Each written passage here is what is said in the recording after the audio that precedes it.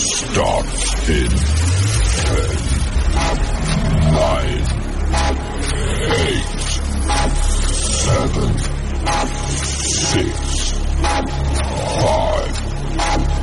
4, 3, 2, 1, go. The electricity here in Columbia, well, has been buzzing loudly all weekend. Passion of the crowd in Williams-Brice Stadium is second to none. And the rave breaks out in Columbia.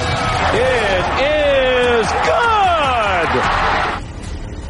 Gamecock fans, welcome home. See how it goes, but we'll be ready to go. It's time to root.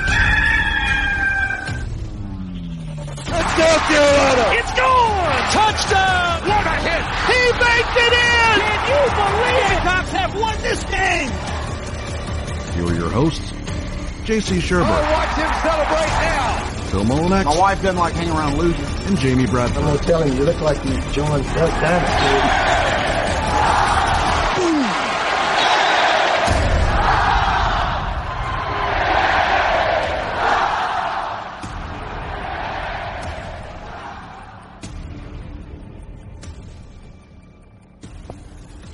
All right, greetings and good morning. Welcome aboard and welcome home. Inside the Gamecocks, the show live from the Signorama Studios and built by Barn Dough Co., the barndominiumco.com, where you can build your dream home for as low as $160 per square foot if you live in the Carolinas, in Georgia, or in Tennessee. The barndominiumco.com, some of the most unique plans for a new house you could ever possibly believe. Signorama, of course, is the preferred sign partner of Gamecock Athletics. Their work is all over campus in Columbia. If you've been to Founders Park, Williams-Brice, or Colonial Life Arena, or Stone Stadium, or anywhere, pretty much everything you see comes from Signorama in West Columbia, and we certainly are very happy to partner with those guys. So anytime you need something, a vehicle wrap, something for your business, something for your home, something for, I don't know, a graduation party, whatever it may be, Matt Vaughn's team is spectacular at Signorama. We use them. We hope you'll use them as well. We will use John Whittle in about 15 minutes with thebigspur.com as we preview the SEC tournament for Gamecock baseball. They are the 6th seed. They've got the Dogs of Georgia tomorrow at 10:30 a.m. Eastern. That's 9:30 Central Time. Quick programming note for all of you crazies about our program inside the Gamecocks, the show.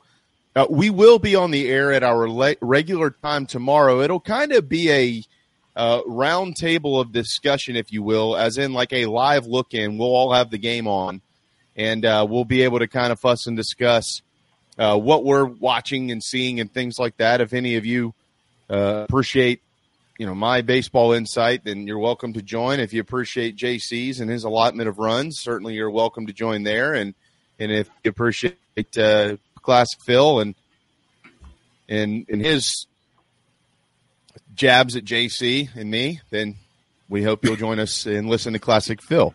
No changes tomorrow. We thought about getting on the air a little bit sooner, but we're going to go ahead and go while the game is on. So we'll be watching and talking to all of you. So hopefully you can have us on a computer screen while the game is on TV or however you want to do that.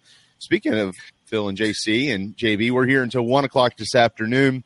We will make our way through baseball. We've got some football. We've got some golf and so on and so forth. And, of course, we'll answer any and all questions that we can in the Nana Sports chat box.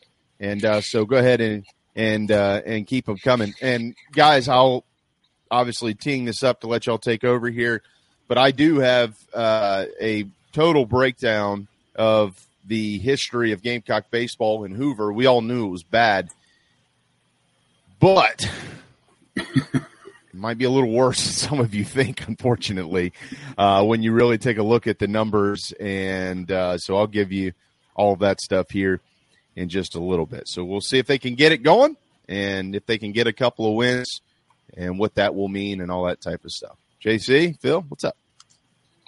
Good morning. Yeah, it was a bad weekend on the diamond. It's a tough weekend. It was because you got some hope there in game 2 when the Gamecocks what do they have, 6 straight singles and powered out to that 6-1 lead and won that game, and then just kind of a collapse, there at the end. 12-1 was not close. It continues to trend in the wrong direction, but you have new life in the postseason. So we'll see. We'll see what happens. It's hard to call this a collapse right now because we don't know what's going to happen in the postseason. And if you have a nice run, people forget about that. But if you don't, I don't know. I think it calls in. I think there are a lot of questions that will have to be answered if this continues. But it just, Georgia's been up and down. Carolina handled them pretty easily in that series, in the opening series for the SEC. But man, it's been a long time since then. And they got a really good freshman, Charlie Condon, same name as what was the Attorney General of the state of South Carolina, Charlie Condon at one point. Mm-hmm. Yeah. Kind of interesting. I went to school with his kids. Yeah, another Charlie Condon running around there, but he's actually got for the freshman home run record. Georgia has beaten some really good teams. They took the series with Tennessee. They beat LSU in the game 3 the other day. They could be a problem, and it's single elimination. If you beat Georgia, I believe if you look at the bracket, I think it goes to double elimination. So you got 2 more games. At least LSU, and Whittle will probably talk more about this. I can't imagine them throwing their ace on Wednesday. No, it won't. It won't happen. And LSU's not a very deep pitching team. They can hit pretty well. James Hicks, of course, like he mentioned, is getting the start for the Gamecocks tomorrow. And so it goes double elimination. And, then once you get to the semis, it goes back to single. But, yeah, man, the SEC tournament's been brutal for the Gamecocks through the years, and it's tough to – and sometimes it doesn't matter. Sometimes it's like, well, it really doesn't matter because you have a regional host, it's top 8 seeds locked up or whatever. I do remember in 2004, the one time they won it, I think they were on the verge of getting bounced or losing the first game or something, and Stephen Tollison hit a home run. And they came back and beat Ole Miss. And then they went through the bracket and won the thing in 2004, beat Vanderbilt in the finals. So, it happened 20 years ago. So, if you can get through there, you can lock up a host seed. A host site. I think the magic number probably to feel super comfortable, just because of the number of teams with similar resumes. So how do you differentiate? Well, you'll probably go to how they finished or series record or whatever. I think getting to 40 wins, would make winning 2 would probably that'll do it. Make everybody feel pretty comfortable. So we'll see what happens. It's never a good thing, I think, when you're hoping for Hoover. To use some alliteration there, but it is what it is, and you got to go get it. So, yeah, my thing is, history at Hoover aside, this baseball team has not won games on back-to-back nights in an entire month. Mm-hmm. The 422 was the last time, and that was the final game of the sweep against Florida. This team has not won 2 games in a row on back-to-back days. On back-to-back days. They have won 2 in a row since then, but only once. That was Auburn and Winthrop in back-to-back games, the final game of the Auburn series and that Winthrop game in the midweek. Yeah, so I'm with you, JC. I don't think you'll be able to turn an SEC down as a host site if they're at 40 wins. And Carolina's going to obviously have to win a couple of games in the tournament to do that. Here's the history, and it obviously clearly is totally against them. They've lost 5 straight in Hoover. The all-time record is 29-51, and as bad as that is, here's where it's worse. First of all, last year they did lose by 1 run, 2-1 versus the Gators in 10 innings. They have been one and done in the last 3 tournaments, 19, 21, in 2022. They have not won multiple SEC tournament games since Coach Holbrook's final season when they went 3-2 over there in Hoover. They are just 6-20 since 2010 in Hoover. 3 of those wins, of course, came in 2017, which tells you since 2010 they are 3-18 in Hoover, Alabama. 14 of the 29 years that they have played in this tournament, they haven't won a game. That includes Mark Kingston, Chad Holbrook, Ray Tanner, June Raines. All right, it ain't good. 26 straight years of making the tournament, though, for South Carolina. That is the longest streak in the SEC if you want to find some silver lining. But from 1992 to 1999, they were just 3-13. The 2000 to 2004 teams, which, as we know, those were pretty good ball clubs, they went 14-8. And since then, just 12-30 overall in Hoover, 2005 until last year.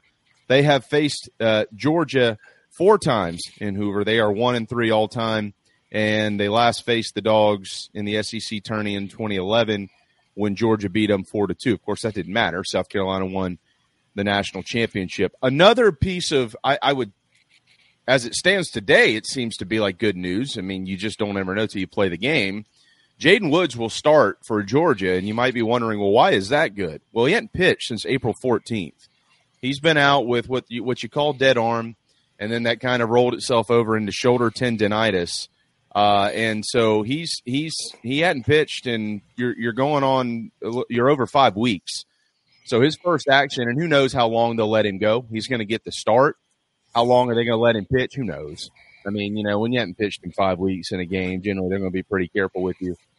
South Carolina, of course, did face him earlier this year. They have had success against Jaden Woods in his career, but the only time he's ever started to get against the Gamecocks was back in March. He did go 7 innings, 7 hits, 3 earned, 1 walk, and 11 strikeouts. That was right when he was kind of kicking it into gear as their Friday night guy.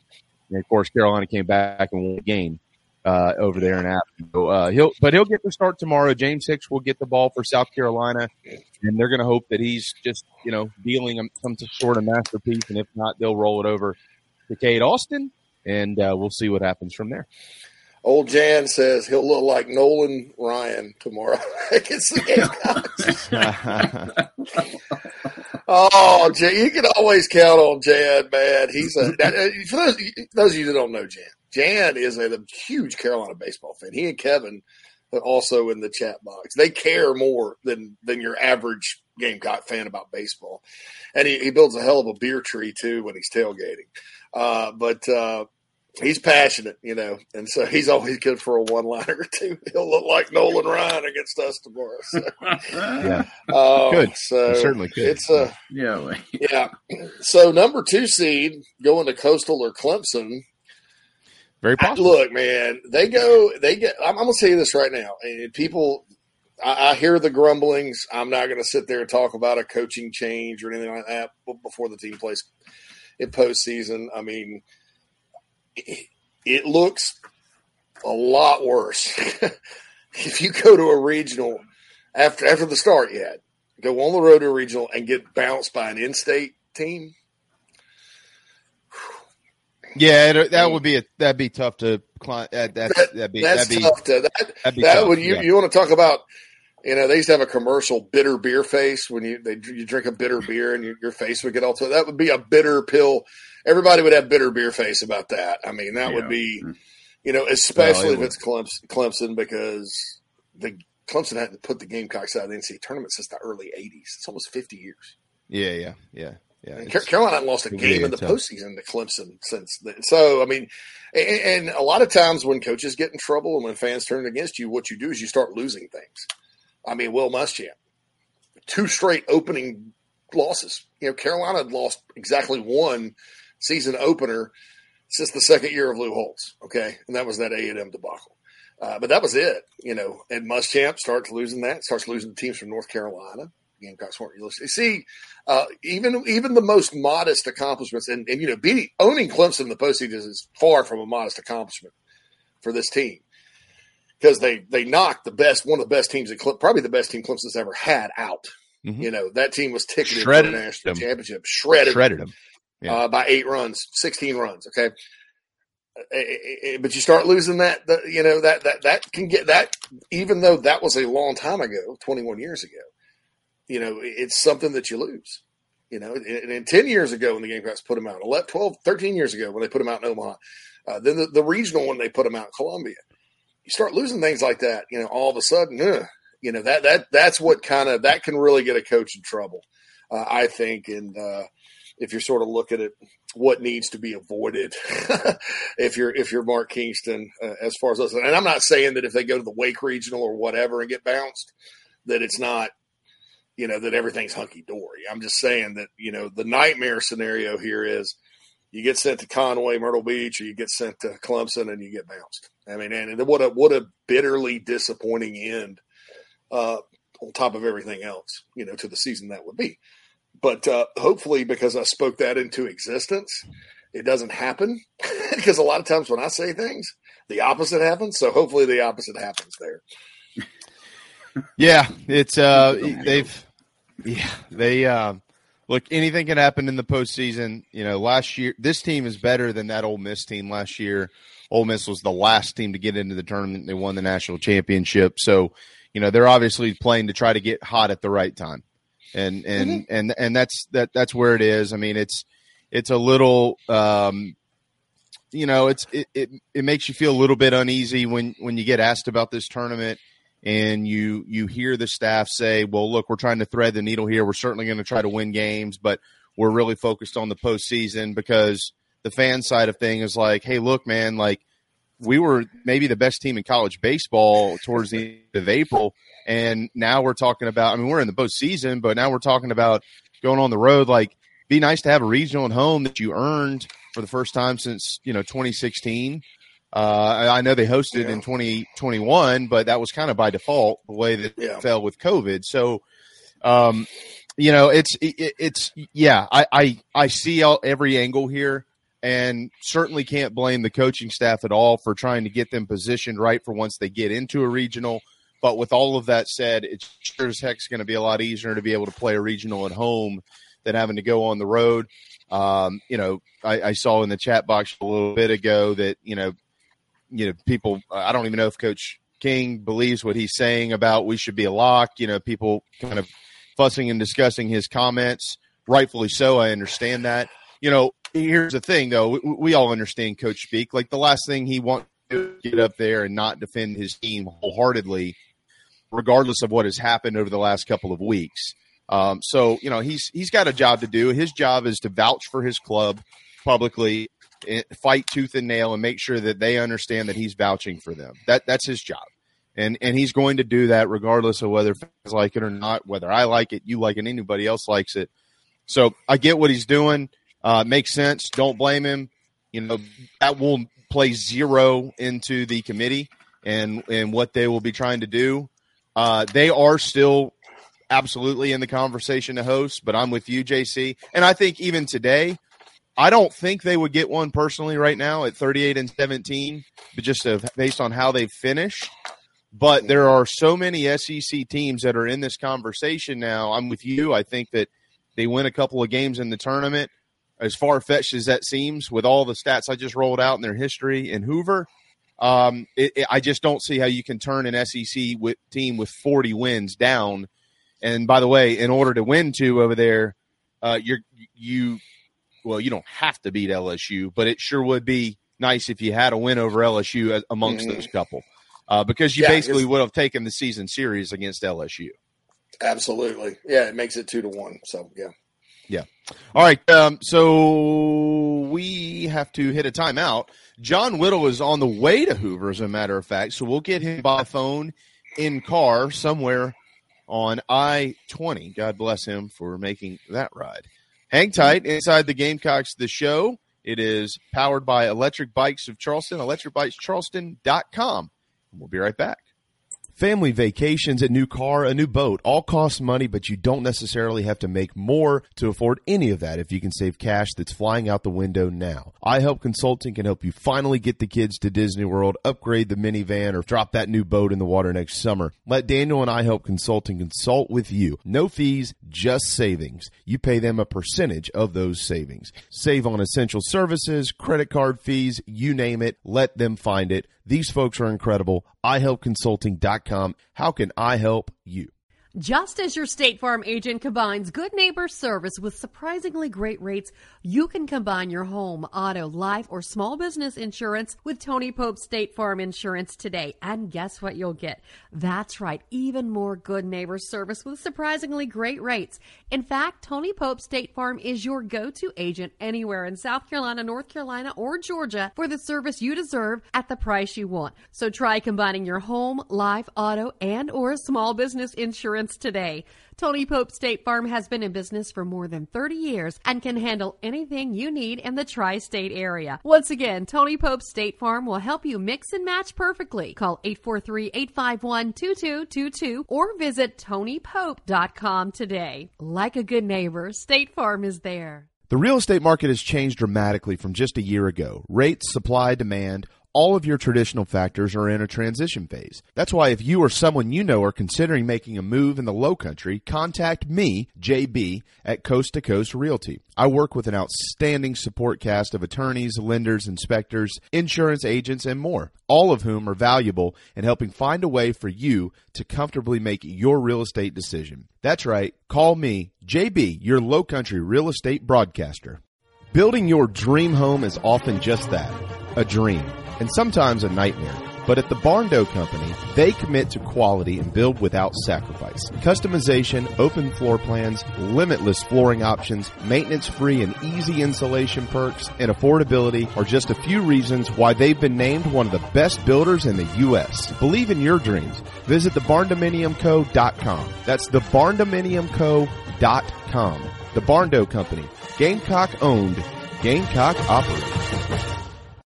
Traveling to cheer on the Gamecocks? Reserve your hotel stay with Fan Plans. Your booking supports Inside the Gamecocks and the Big Spur, plus you still earn your hotel loyalty points. Visit fanplans.com/Inside the Gamecocks.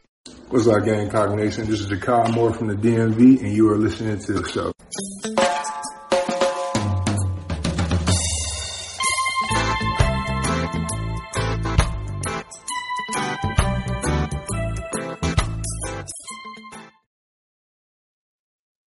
Welcome back, everybody, to Inside the Gamecocks, the show presented to you in the first hour by Cindy Searfoss and the Coldwell Banker Kane Realty team here in the Upstate. Give Cindy a call, 864-414-5271 for all your Upstate residential real estate needs. And, of course, we are joined, as we always are on Mondays, even though he's on the road, on the McKellar Enterprises guest line by none other than the guy who almost nailed the preseason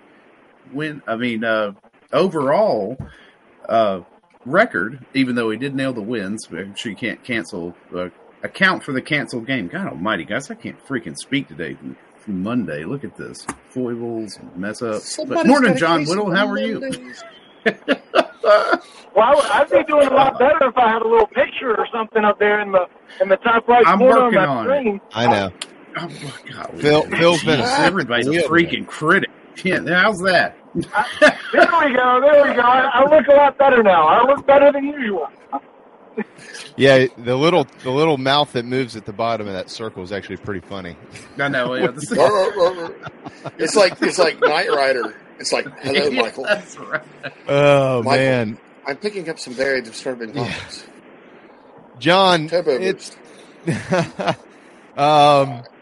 here we go, man. You know, it's we all know what the SEC tournament has not been for South Carolina, which is successful. They are just 12-30 in Hoover since 2005, and of course, all time are 29-51.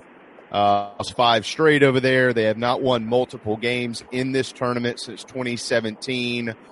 I'm going to ask you the one question right off the top that everybody really wants to know if we can get it answered. where is South Carolina in the hosting conversation now? And if they win a couple of games over there and get lucky for the first time, pretty much ever, and get to 40 wins, does that lock in a host for the Gamecocks? Yeah, right now I think they're on the outside looking in, and I think the projections will bear that out, as they roll out. Mark Etheridge tweeted the other day that the SEC since 2012 has had 2 teams have 16 wins and a 16 RPI or better and not be a host site. And South Carolina has both of those things, but so do 3 other teams, Alabama and Kentucky and Tennessee. They all have that same mark. And to me, in my estimation, it seems like the SEC will get 2 hosts out of those 4 teams. I think 5 are pretty wrapped up. I think 7 is probably what you're going to see from an SEC host standpoint. I guess I can't rule out 8 just because this has been kind of a funny year in college baseball. There are very few teams out west that have a host resume that is adequate. So maybe the SEC gets 8, but I don't think that's something the NCAA is going to want to do. So I think it'll be 7, and I think South Carolina's 1 of 4 teams vying for those 2 spots. And right now, with the way South Carolina's played, I think they're on the outside looking in. So they do have a few advantages, but they need to go out on the road and win a couple of games in Hoover, in my estimation, to feel reasonably good about their host site chances, which are announced on Sunday night. Yeah, I think that this is one of the more unique SEC tournaments we've had in a while, John, because how often, not recently, Carolina really has just glossed over this thing. It has, at the end of the day, really meant nothing to them because of the situation that they were already in going into it, and there really wasn't a lot that was going to change with any type of success. But now, as you just pointed out, there's 5 teams who are going to be in the postseason, but in what direction are they going in the postseason is what could be changed via this tournament, whether they're hosting or whether they're on the road or whether they're a top 8 national seed or not. I think those seem to be solidified to this point, but they're all kind of playing for the same thing over there, John. So, I don't know what to make right now of the Gamecocks. You're going to see Jaden Woods tomorrow. He hadn't pitched in over a month. I don't know if that's good. I don't know if that's bad. This ballpark doesn't really play well to South Carolina's offense. Have you picked up anything as to where they are mentally after another series loss this weekend? I'll be honest with you, Jamie. I think they're fine mentally. I do think it's worn on them a little bit, and they're a little bit frustrated by the losses. But they're not. It's not a bad locker room. They're not turning on each other. There's no talk about that. The vast majority of this team is very, very engaged. Still believes in themselves. Still knows that the group that was number 3 in the country is still right there. Still in that clubhouse. I don't want to give off the interpretation that they're content with where they are, but they're not a group that's panicky and trying to and they're not a group that's turned on each other. I still feel like team dynamic is good based on the conversations I've had with people over there in the building. Okay. James Hicks is going to get the ball tomorrow. John, what are we expecting here? I mean, I hear James Hicks and then going right to Cade Austin. I mean, aren't they kind of hoping that James Hicks can give them more than just a few innings? I mean, are they planning to move to use Austin early in the ball game, or what's the deal here? Yeah, they'll go with Hicks as long as they can. Okay. Yeah. I think that I think they can probably get 75 pitches out of Hicks, right in that range. I guess he pitched on Saturday, if my memory serves me right, against Tennessee, and he threw a few pitches, but he didn't throw a lot. He's thrown a significant amount of innings and significant amount of pitches over the course of the season. I think he can give you 75 if he's going good. I mean, I don't see 100 out of him at all, but I feel like if he's going well and has that sinker working and getting some ground balls, I think he can go for a little bit. How does this ballpark set up for a guy like James Hicks? I mean, he hasn't been early season or even mid-season form James Hicks lately. We all know that Hoover plays pretty big, although last year a few balls left the yard. But how does it set up for a guy like him who's kind of trying to find it and hadn't missed a lot of bats lately? No, he hasn't missed a lot of bats. He's found a lot of barrels for sure. I think it's more about the Georgia offense in terms of the matchup versus the ballpark. Georgia's a team that likes to try to get the ball in the air and drive gaps and hit home runs, and of course everybody likes doing that. But Georgia is more of a power team, or tries to be at least, and they've got some real power guys in Tate and Condon and so forth. So the hope is that he's got the sinker working and can get those guys hitting ground balls instead of line drives, and so I think it's more of a matchup deal with Hicks. If fly ball pitchers are usually okay in Hoover because not a whole lot of balls leave the yard, but Hicks, being a ground ball guy, is good against the Georgia offense. Yeah, for what it's worth, and those wondering, James Hicks did have 2 appearances against the Dogs earlier in Athens, 1 1/3.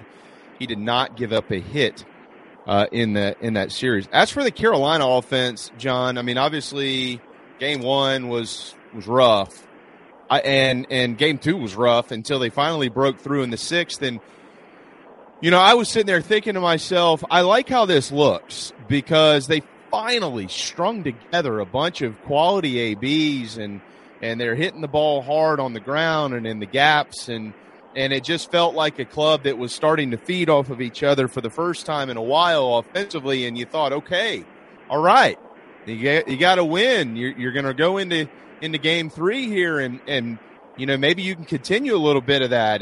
Obviously it's good when Carolina leaves the yard once or twice a game, but it was really neat to see them string together some hits. And then they were once again just brutal in game 3 against Drew Beam and that Tennessee staff. So, the offense, the lineup was the same in all 3 games. I don't know if that's the lineup they're going to stick with in the tournament or not, John, but I'm not sure. I'm not sure what the answer is right now offensively. I mean, they've had 1 good inning in a while. That's it. And it just looks like, from a confidence standpoint, from 1 to 9, there ain't much of it there. I mean, it's hard to argue with anything you said. I go back a little bit to matchups, like we talked about with Hicks being probably a good matchup for Georgia. Tennessee was a bad matchup for the way South Carolina likes to play offensively. When you think of South Carolina and what their identity offensively is, what is it? It's grinding out at bats. It's working pitch counts and trying to get those up. It's taking walks, taking your hit by pitches and so forth, and getting a couple of well-timed home runs mixed in there too. I mean, that's South Carolina's offense, right? Well, what does Tennessee do well? They throw strikes. They don't walk people. They don't hit people. They overpower you. They strike you out. South Carolina's a team that obviously strikes out a ton, and it was a bad matchup for those guys. And of course you can go back to Arkansas, and there were a lot of the same results against Arkansas, but South Carolina's not going to be facing Tennessee tomorrow. They're not going to be facing Arkansas tomorrow. The LSU staff is a little bit easier than South Carolina's staff, minus Tennessee's staff, minus the Paul Skeens. Georgia's staff is a little bit easier to manage. Those guys play into South Carolina's strengths a little bit more. I think last week was a really bad matchup. They got the only guy they got to all weekend was Chase Burns. And what did Chase Burns do? Chase Burns walked a couple of guys. He got behind in counts, and that's a key to keeping South Carolina's offense quiet. And when they're not able to work pitch counts, when they're not able to get deep in the bullpens, when they're not able to get walks, they struggle. And that's a big part of the reason why South Carolina struggled against Tennessee and really Arkansas too, because Arkansas is very, very similar in that same way. John, we're at the point of the season, of course, is not over. Carolina is very talented, and they are talented enough, as we all know, to make a run in the postseason and make somebody's life a little bit uncomfortable. But now that the regular season itself is over, it is really, really, really hard to look at the statistics amongst all the programs in this league and see one team with 548 strikeouts, and that is the Gamecocks. They struck out 548 times this year. Nobody else was over 500. I think the closest was Tennessee, as a matter of fact, with 492. I don't. That's insane. And they also had a fairly lethal offense for the large majority of the year with all those strikeouts. But John, when it ain't clicking and you're striking out that much, and when you do make contact, it's not putting any pressure on the defense, it's not hard to figure out why they're not scoring a lot of runs. Yeah, I mean, you're exactly right. To make it seem even worse, South Carolina played one fewer game than most teams. So add another 10 strikeouts on there, and that number gets even worse. But yeah, I mean, that's been what the South Carolina offense has been this year. When you go deep in counts, you're going to strike out, and they've got swing and miss guys. And we talked about that a little bit on the Big Spur at the start of the year. I thought Gavin Casas might challenge the single season strikeout record, to be honest with you. And he's out of those woods at this point, I think. But yeah, I mean, there's a lot of guys who strike out. When you take a lot of when you do a lot of taking and not a lot of battling, then that's kind of what happens. And this team doesn't really have a two-strike approach that's real different than from what it is the rest of the count. And that's something that needs to be evaluated this offseason, but that's not a trait of this team. You don't see guys choking up on the bat and going the other way with something with two strikes. You don't see them battling off pitches just because they're close. If they think the pitch is a ball outside, then they're going to take it. I mean, most coaches will tell you want to try to foul that pitch away and get something better. South Carolina's going to say the strike zone is the strike zone, and if it's not in the strike zone, then I'm not going to swing. And umpires have been calling them out, and sometimes the strike zone that they think it is isn't actually the strike zone. So, I think that's something that probably needs to be evaluated a little bit this offseason, and maybe some tweaks made. Obviously, for a long time, the strikeouts didn't really mean too much, but when things have gotten much poorer here lately, it's obviously a big deal. But another trait of South Carolina's offense, they don't have a whole lot of deer. Monty talks about buffalo and deer and knowing what kind of guy you are at the plate. You got your power hitters and you got your speed guys. South Carolina doesn't have a lot of deer. There's only a few guys who can put the ball in play and beat something out and put pressure on the defense. So, is Ethan Petrie getting a weak ground ball to second base, a good thing, or would you rather him try to keep trying to do damage on a two-strike fastball or breaking pitch or something? I don't know what the best answer to that question is. I think I do. So, that's part of the reason why there's so many strikeouts, but it's certainly been a big deal this year. Buffalo and deer. I like it. Yeah, that's Monty's Buffalo. thing. Yeah. I think it's buffalo. It's some animal like that. I know it's deer. I know deer is one of them, but I think it's buffalo. I don't know. I'll have to go back and see that. Man, I may get Ted's Montana Grill for lunch since you mentioned the bison burgers. I may roll that today. Yeah, I want a bison burger with cheddar. Well, and I'll tell you what, too, John. I mean, it does seem to me like, let's say this wasn't the SEC tournament this week; it was the NCAA regionals. I'm just really finding it hard to figure now that Jack Mahoney's probably not your game one guy. I mean, John, you got to win game one in a regional. You have to win game one in a regional, and it seems like that's probably going to end up being where he fits in. I look at this bullpen now, and John, I just I don't think it's that good.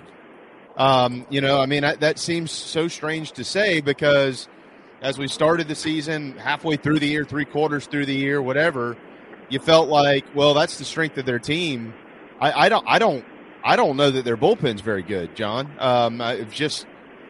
I'm not sure that it's been. I'm not a big question the coach guy, at least publicly. I don't know that it's been managed well in game. But at the same time, I don't look at these guys and think that the next guy that runs out of that bullpen is just going to shove it where the sun don't shine. What is your make of what what do you make of what you've seen out of this pen the last month or so? Well, several things. First of all, I think from a pitching staff standpoint, if you look back at last year, I feel like they got a lot. I think they got all the blood out of that turnip last year. I thought the staff got everything they could out of the coaching staff. Got everything they could out of that pitching staff. This year, I feel like there's been some meat left on the bone.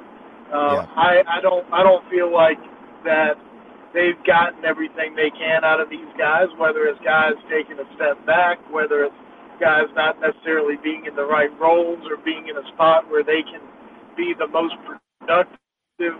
There's been a lot that's been left there, in my opinion. So I'm going to agree with you that things haven't been as good as they could be from a pitching standpoint. That being said, I was looking the other day. South Carolina's either 29 or 28-1 in games that they've led after 6 innings. So that tells me the bullpen's done a pretty good job. They haven't blown leads late in games. There was the one against LSU that they lost on giving up some runs. I think it was the 8th inning, maybe it was the 8th or 9th inning. So there's been one blown game, but the bullpen has done its job for the most part. Whether they have the guy who can come in and be Matt Price, and he might walk 2, but he's going to strike out the other 3, or he might walk 2, but if he's going 2 innings, he might strike out 5 out of 6. But I don't know that they have that guy, but they've done a good job of getting the outs at the end. And obviously they haven't been as good here in the last month. Nobody's been good in the last month. I mean, the pitching staff hasn't been good. Particularly, but they have also kept South Carolina in position to win 5 of these 6 SEC games.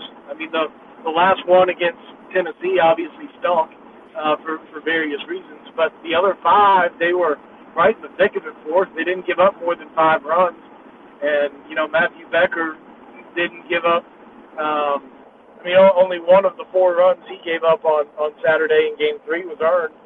So, they haven't been as good, but they've been all right. And it was Auburn, it was Kentucky that were really bad. But to me, the pitching staff's done okay. And I think last year you saw that the pitching staff being so shorthanded really affected them in the midweeks, right? Like South Carolina couldn't win a midweek game. This year, the pitching staff has been good for the most part. They've won their midweek games, and most of them in very fine fashion. What's happened these last couple of weeks, you take 5 or 6 innings out of Will Sanders and put that on the bench, and you take the 3 or 4 out of Eli Jerzenbeck, and You put that on the bench, and those guys have to be made up for on the weekend. And now you've got guys pitching against North Florida and against Charlotte who you haven't seen since February or haven't seen since March. And what happens? You lose those midweek games. So, yeah, the staff isn't performing great right now. I don't worry about them too much. You kind of get the reset before regionals, especially depending on how deep you go into this tournament this week. You get some guys some rest. You probably get Will Sanders back, and I'm not saying that he's pitched great this year, but if you can get 5 or 6 decent innings out of him, that's 5 or 6 innings that you don't have to get from somebody else who may not be able to give you decent ones. So I think the pitching staff is still going to be fine, still going to be good, but they certainly haven't been as lights out, especially the last month as we thought they'd be, and as they were coming out of Florida when they were leading the nation in ERA. Any thoughts on if they win the game tomorrow, who they'll throw in game 2? That's a really good question that I don't have the answer to. I was actually come on, man. I was thinking about that earlier. It's like when that game got moved back from Thursday, and you use Eli Jones Thursday and throw him. I don't know right off the top of my head. I think it was about 85 pitches. That's not a small number. Are you going to move him up 2 days? I mean, I think you probably do, and hope you can get another 80 pitches out of him, and hope he's okay. But he hasn't really been stretched out, to that degree until these last couple of weeks. He threw a career high against Arkansas, which was 92, 94, something like that in pitch count, and then he threw in the mid 80s last week, and then to ask him to bump up 2 days is a little bit of a challenge, but I think that's what you've got to do. So, no Will Sanders this week. I don't know if y'all passed that along yet or not. Kingston confirmed that earlier today before they got on the bus. Kingston also confirmed that Noah Hall is out for the year. So, it's not that anybody was counting on him coming back anytime soon, but there was some thought Sanders might be ready to go at some point this week. But, I think it'll depend a little bit on who's used tomorrow. But I think you probably got to ask Eli Jones to bump it up a couple of days and see how he does. Yeah. Well, I mean, if he does, if he pitches Wednesday, John, they're not going to throw him again in the tournament. So he'll have 9 days before he's going to get the ball again, if not more than that, in a regional. Because I'm of the, like, let's say best case scenario here. Let's play this thing out. Best thing that could possibly happen to the Gamecocks. They beat Georgia. Eli pitches and beats LSU, and they're all of a sudden they're 2-0 and they're in the winners bracket. Well, if you're moving Mahoney up, maybe a spot too, both of those guys, while they're being moved up, it is also going to lengthen the amount of time between their next start in the regionals next weekend. So they'll still have plenty of rest. Yeah, I agree. I agree with you. That's absolutely true. So hopefully LSU doesn't think that same way, though, because then they might throw Paul Skeens on Wednesday, and South Carolina certainly doesn't want that. So no.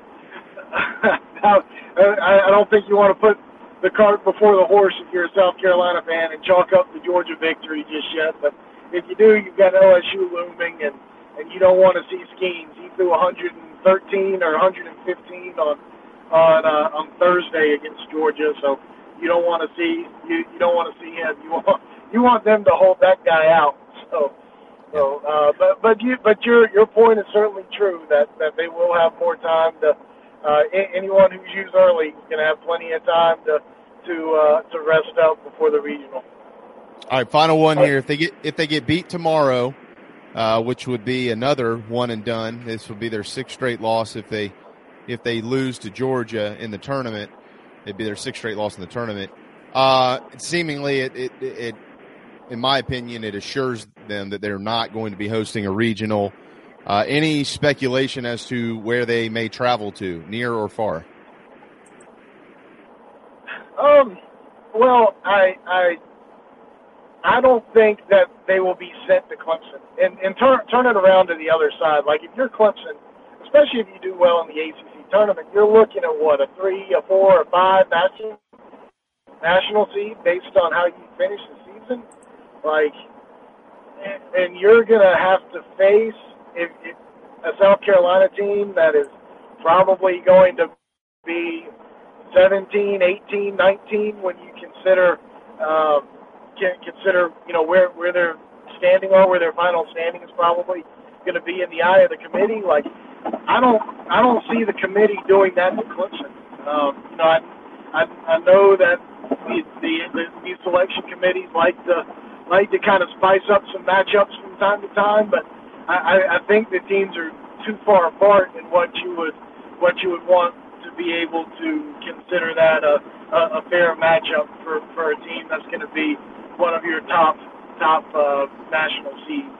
So I don't think that South Carolina is going to go to Clemson, even if they lose on Tuesday to Georgia, tomorrow to Georgia. But I do think that South Carolina will probably stay in the region because they try to give the favorable matchups to the 17, 18, 19 in terms of the easier host site, so to speak. And maybe it's Coastal, maybe it's East Carolina, maybe Campbell can still get back in the hosting picture. I think maybe it's there. I don't know where South Carolina will end up. I would be really surprised if it's Clemson. I'd be really surprised if it's one of the top handful of national seeds. Well, it probably won't be, with the exception of Clemson or Wake, because they're not going to go to an SEC school. So, that leaves those guys. That leaves Virginia. You mentioned Coastal already. We'll see what happens with Boston College. There's still a host of scenarios that could happen. So we'll just have to see the conference tournaments play out this week. All right, John. Well, I did mention this earlier this morning on 107.5 The Game. I'm sure you'll agree. Although Carolina didn't finish well enough to get the 5 seed, I sure as hell will take the 9:30 a.m. local first pitch than the 11 o'clock first pitch over there. That's for sure. Man, it will be nice to have the first game of the day. There is rain in the forecast for a lot of the day tomorrow, so it may be a long day at the ballpark for me, but at least I think I'll be the first one covering a game. So we'll see how that goes. But that's so much better. I've been in that night game, that last game of the night, way too many times. I'll pass on that. Absolutely. That's the last thing you want to do is be the night game, sitting around all day. We've watched teams play till 2, 3 in the morning over there. That just ain't good for anybody. So get it in and get it over with. And if rain backs it up, it backs it up. Maybe that saves some arms for you, but we'll see. John, do your best to pull them through. They need a couple more wins to try to be playing in Columbia next weekend. I'll do everything I can to have an impact on the game tomorrow, and I think that's going to be very minimal. Okay, that sounds good. Safe travels, my friend. Appreciate you guys. Thanks for having me. Thank you. There you go, John Whittle. Thanks, Big Spur on the way to Hoover, Alabama, where it is a great ballpark. It's a unique park. It's history. It's tradition. There still is absolutely nothing to do there outside of spending time in the Hoover Mall or sitting at the ballpark. So if you ever go to Hoover, take an RV. You'll be drinking it a lot while it's raining. I've been many times. Yeah. I've never been in the SEC tournament, but I've been to that stadium for a football, Hoover High School football, actually. Yeah. I remember I mentioned Joe McKnight the other day. I saw Joe McKnight play there. They kind of have they make it into a football field, and Hoover played whatever Joe McKnight's school was from Louisiana. Joe McKnight was awesome. But I've been there for SEC Media Day so many times in there. You're right. It's like you get Chick-fil-A in the mall, and that's it. Yeah, that's about it. How exciting. Yeah. Yeah, not a lot. That's why you take – that's what LSU figured this thing out years ago. They just take their RVs and they kind of hope it rains so they can drink more by just sitting under the awnings of their RVs, and that's what they do. So, yeah, we'll have to see what Carolina does. I mentioned JC mentioned to Bill this morning. He was asking me about the tournament being played in the morning. He said, "What's that like?" I said, "Well, it sucks. I can tell you that, to get up and have to be at the field at 7 a.m. Nobody wants to do that. But you would rather do that than when you've got the nightcap, which is that was the two scenarios for them based on the 5 or 6. So if you've got the 4 game in Hoover, you have so many ways for this thing. There's the bracket right there. So many ways for this thing to run long. You have the game itself, like extra innings or just playing slow, whatever it is.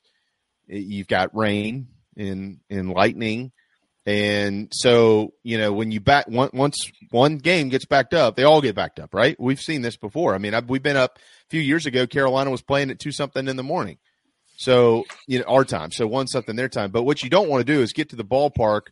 Let's say that 5:30 holds true, Alabama, Kentucky, and then it ends up getting, which would be 4:30 their time, but being pushed back a little bit. So you get there around 6 o'clock, 6:30, you start getting loose, and then you don't even get on the field till 11 o'clock at night. You don't want to do that. After sitting in a hotel room for 6-7 hours or walking around the mall, it's miserable.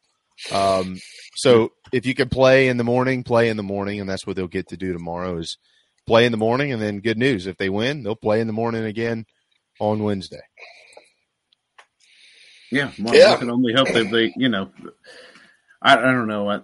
We've said it. This team has shown the ability to play great baseball, and they need to find it tonight before they throw first pitch out tomorrow. And I mean, you still have postseason ahead of you, even if you do lose in the tournament. That's the good thing. You've played well enough to, at least make it to the tournament, even though you may not host a regional. But golly, you really want to get to 40. Would probably, I agree with what y'all were saying earlier. I mean, 40 probably does it, looking at everything going on here, and that's what you need.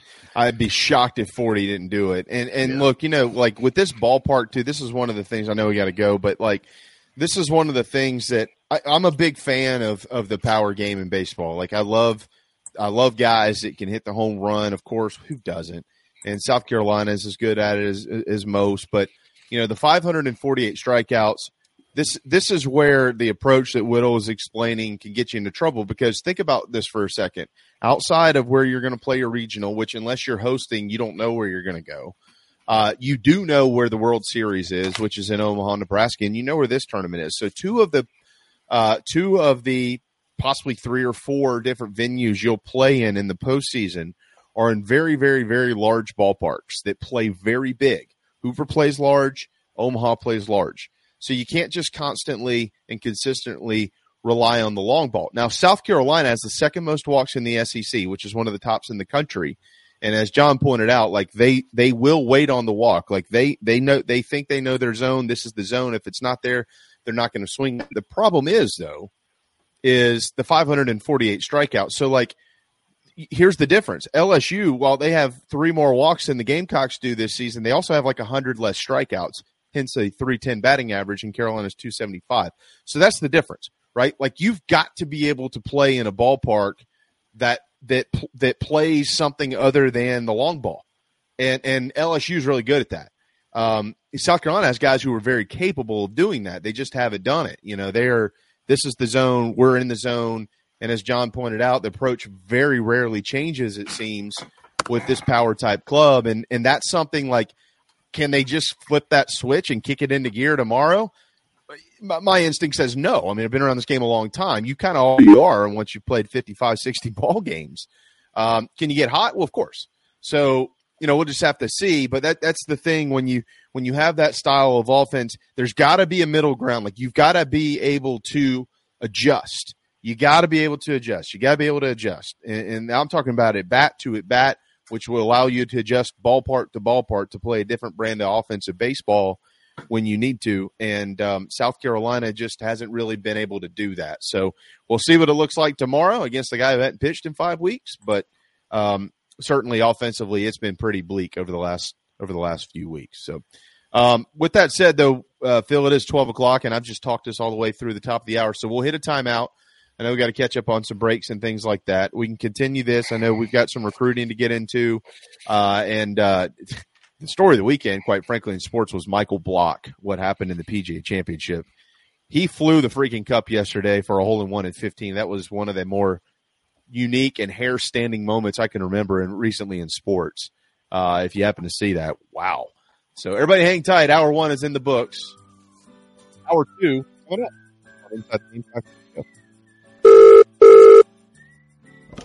I don't know who you are. I don't know what you want. If you're looking for a karaoke partner, I can tell you, I can't carry a tune in a bucket. But what I do have is a very specific set of skills. Hang up now, and your IT nightmares will continue. But stay on the line, and I will find you. And when I find you, I will fix it. Thanks. I think I have the wrong number. I'm trying to call Matt at Heritage Digital. He has a one-price, low-cost turnkey solution for all my IT needs, and I'm sick and tired of my IT guy. So, yeah, 843-699-1001. This is 1002. Oh, well, thanks anyway. Don't be taken by some IT dude that talks a big game. Give Matt at Heritage Digital a call, 843-699-1001. Golfers and wannabe golfers, former Gamecock golfer Meredith Taylor is now a full-time golf instructor in the Midlands of South Carolina. In-person golf lessons are held at the Country Club of Lexington. Half-hour, hour, on course 9 or 18 holes. And if you're outside of South Carolina, Meredith conducts virtual lessons. Just send in your golf swing for analysis. Gift cards are available for in-person 1-hour lessons. Connect on Twitter at Mayor Taylor and find her online at McKellarEnterprises.org. Her email is on the website. Schedule your next lesson today with Meredith Taylor, former Gamecock golfer. Hey Gamecock fans, it's Evan Stone from Gamecock Baseball. A couple of painters paint the show garnet and black every day and get the job done right at a fair cost. Go to LetMePaintSomething.com for information and an estimate. Go Cox. You heard Evan Stone, Gamecock fans. 10% off for military repeat customers or mention the show.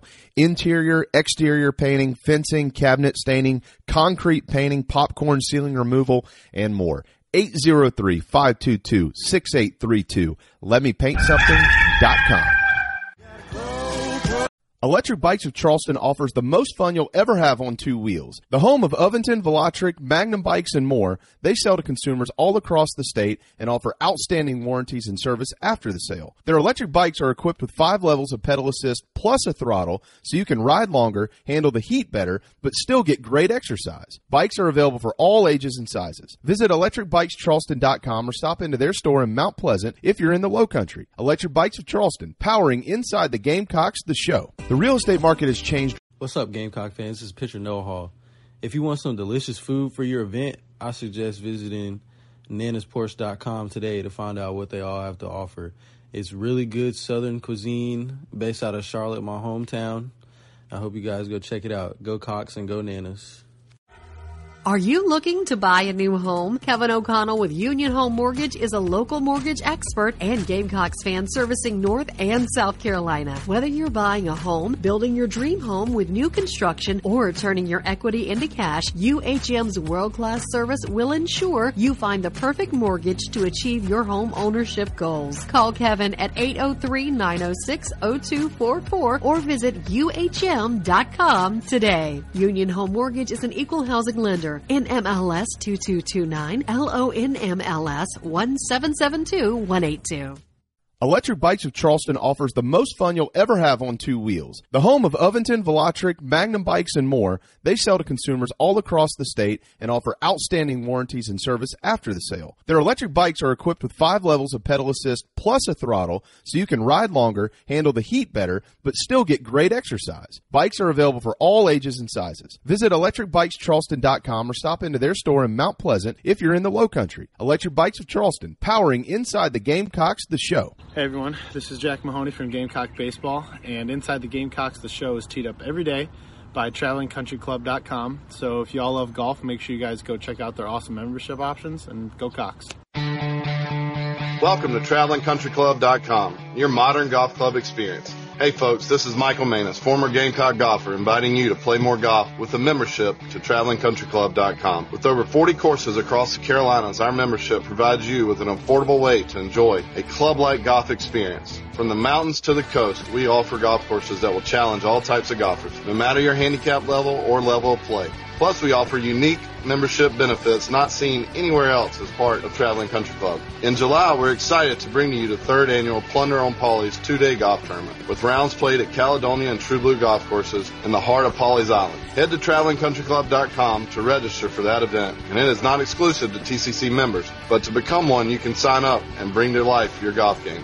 Tee it up with Traveling Country Club, TravelingCountryClub.com, TravelingCountryClub.com, proud partners of Inside the Gamecocks, the show.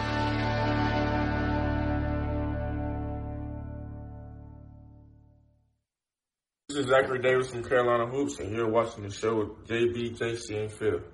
Go Cox.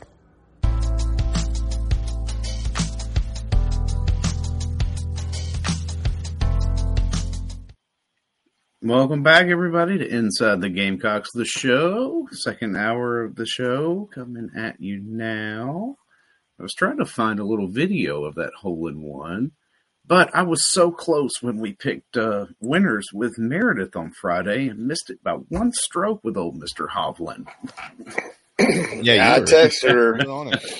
I texted her. She was all over Schiffler, and she's like Kopka. How do you say it? Koepka. Oh, Koepka, Brooks Koepka. She's like him the whole season. So, look, Meredith obviously knows a lot about golf because she's been close. I mean, think about her predictions, and she's Masters and now this. And she's been pretty close. So, Brooks Koepka is the best player in the game right now. He's now that he's healthy again, he's something. He's a live guy. Am I right? Yeah, and the thing about, like, hats off to Brooks, too, for yesterday, like, making it about him winning it and making it about the tournament and the PGA Championship because, like, I used to have a ton of respect for Greg Norman, and he has to get on Twitter and go on this whole rambling rant about how LIV belongs and this, that, and the other. Like, nobody ever said that they didn't. If they didn't belong, your guys wouldn't be in the tournaments. So, I mean, it's like, Bryson DeChambeau, and not a lot of guys out there like him anyways, but, just like the way that they've, like, created this divide. Like, y'all left to go to LIV, and now you're trying to say that, what are you saying? Like, we feel like we don't belong? Well, you left. You left the PGA. You left to go do something different. Like, you turned in your card.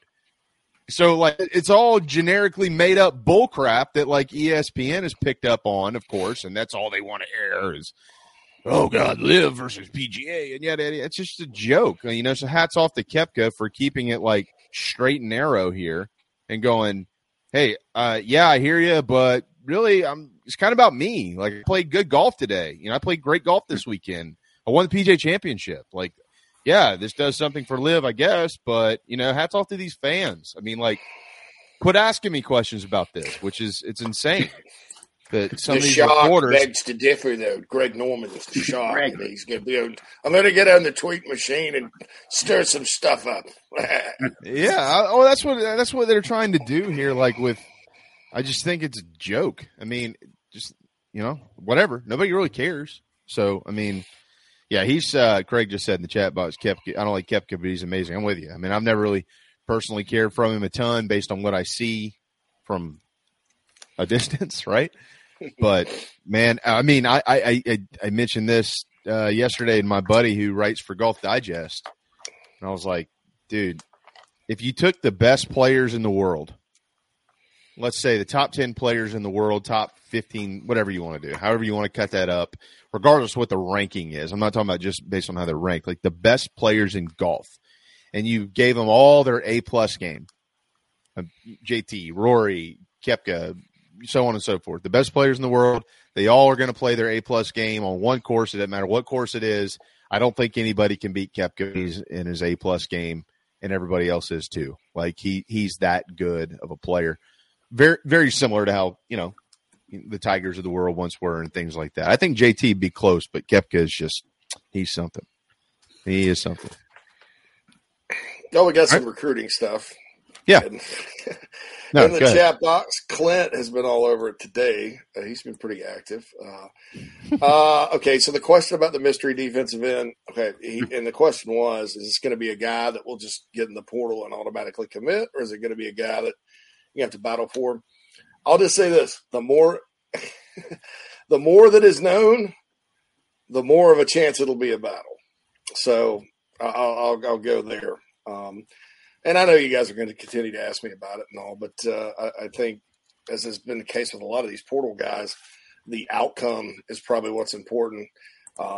People the other day were like, on the Big Spurs, there were some rants.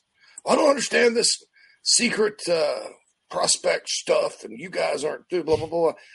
And so I'll explain it really quick. Shut up. Okay. I'll freaking life. Okay. Get a dog or a turtle or a cat.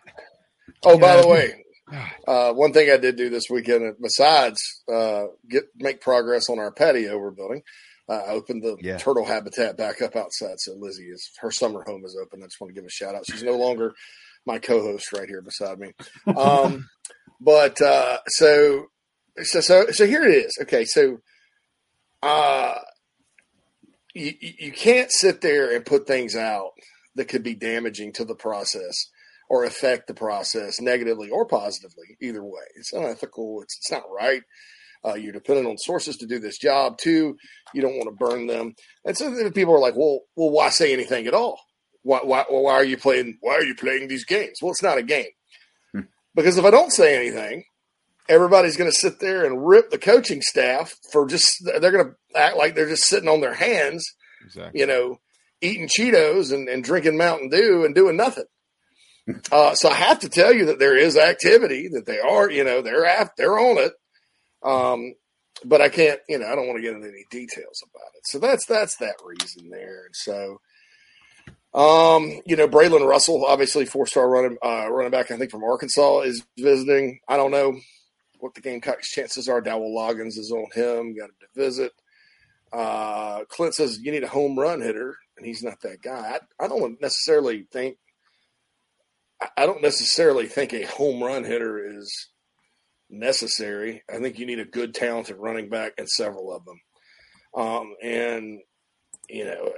I don't think anybody's going to catch Braylon Russell if he breaks into the open field. I think you're talking home run hitter. I mean, Braswell's probably that guy, given his nice speed that he's got. And this kid, Matthew Fuller from Georgia, he has a 10.7 900 meter, which is for a 220-pounder, really fast. I mean, that's fast. Jay Beauchall's school. So if you're looking for breakaway guys, but Clint, I don't agree. I think at this point, running back, you just need talent. You don't have to go and go, we need CJ Spiller out there. I think you need talent. And I think Daniel Hill's very talented. I think that Fuller's very talented. I think Russell's very talented. I kind of think Russell's a long shot.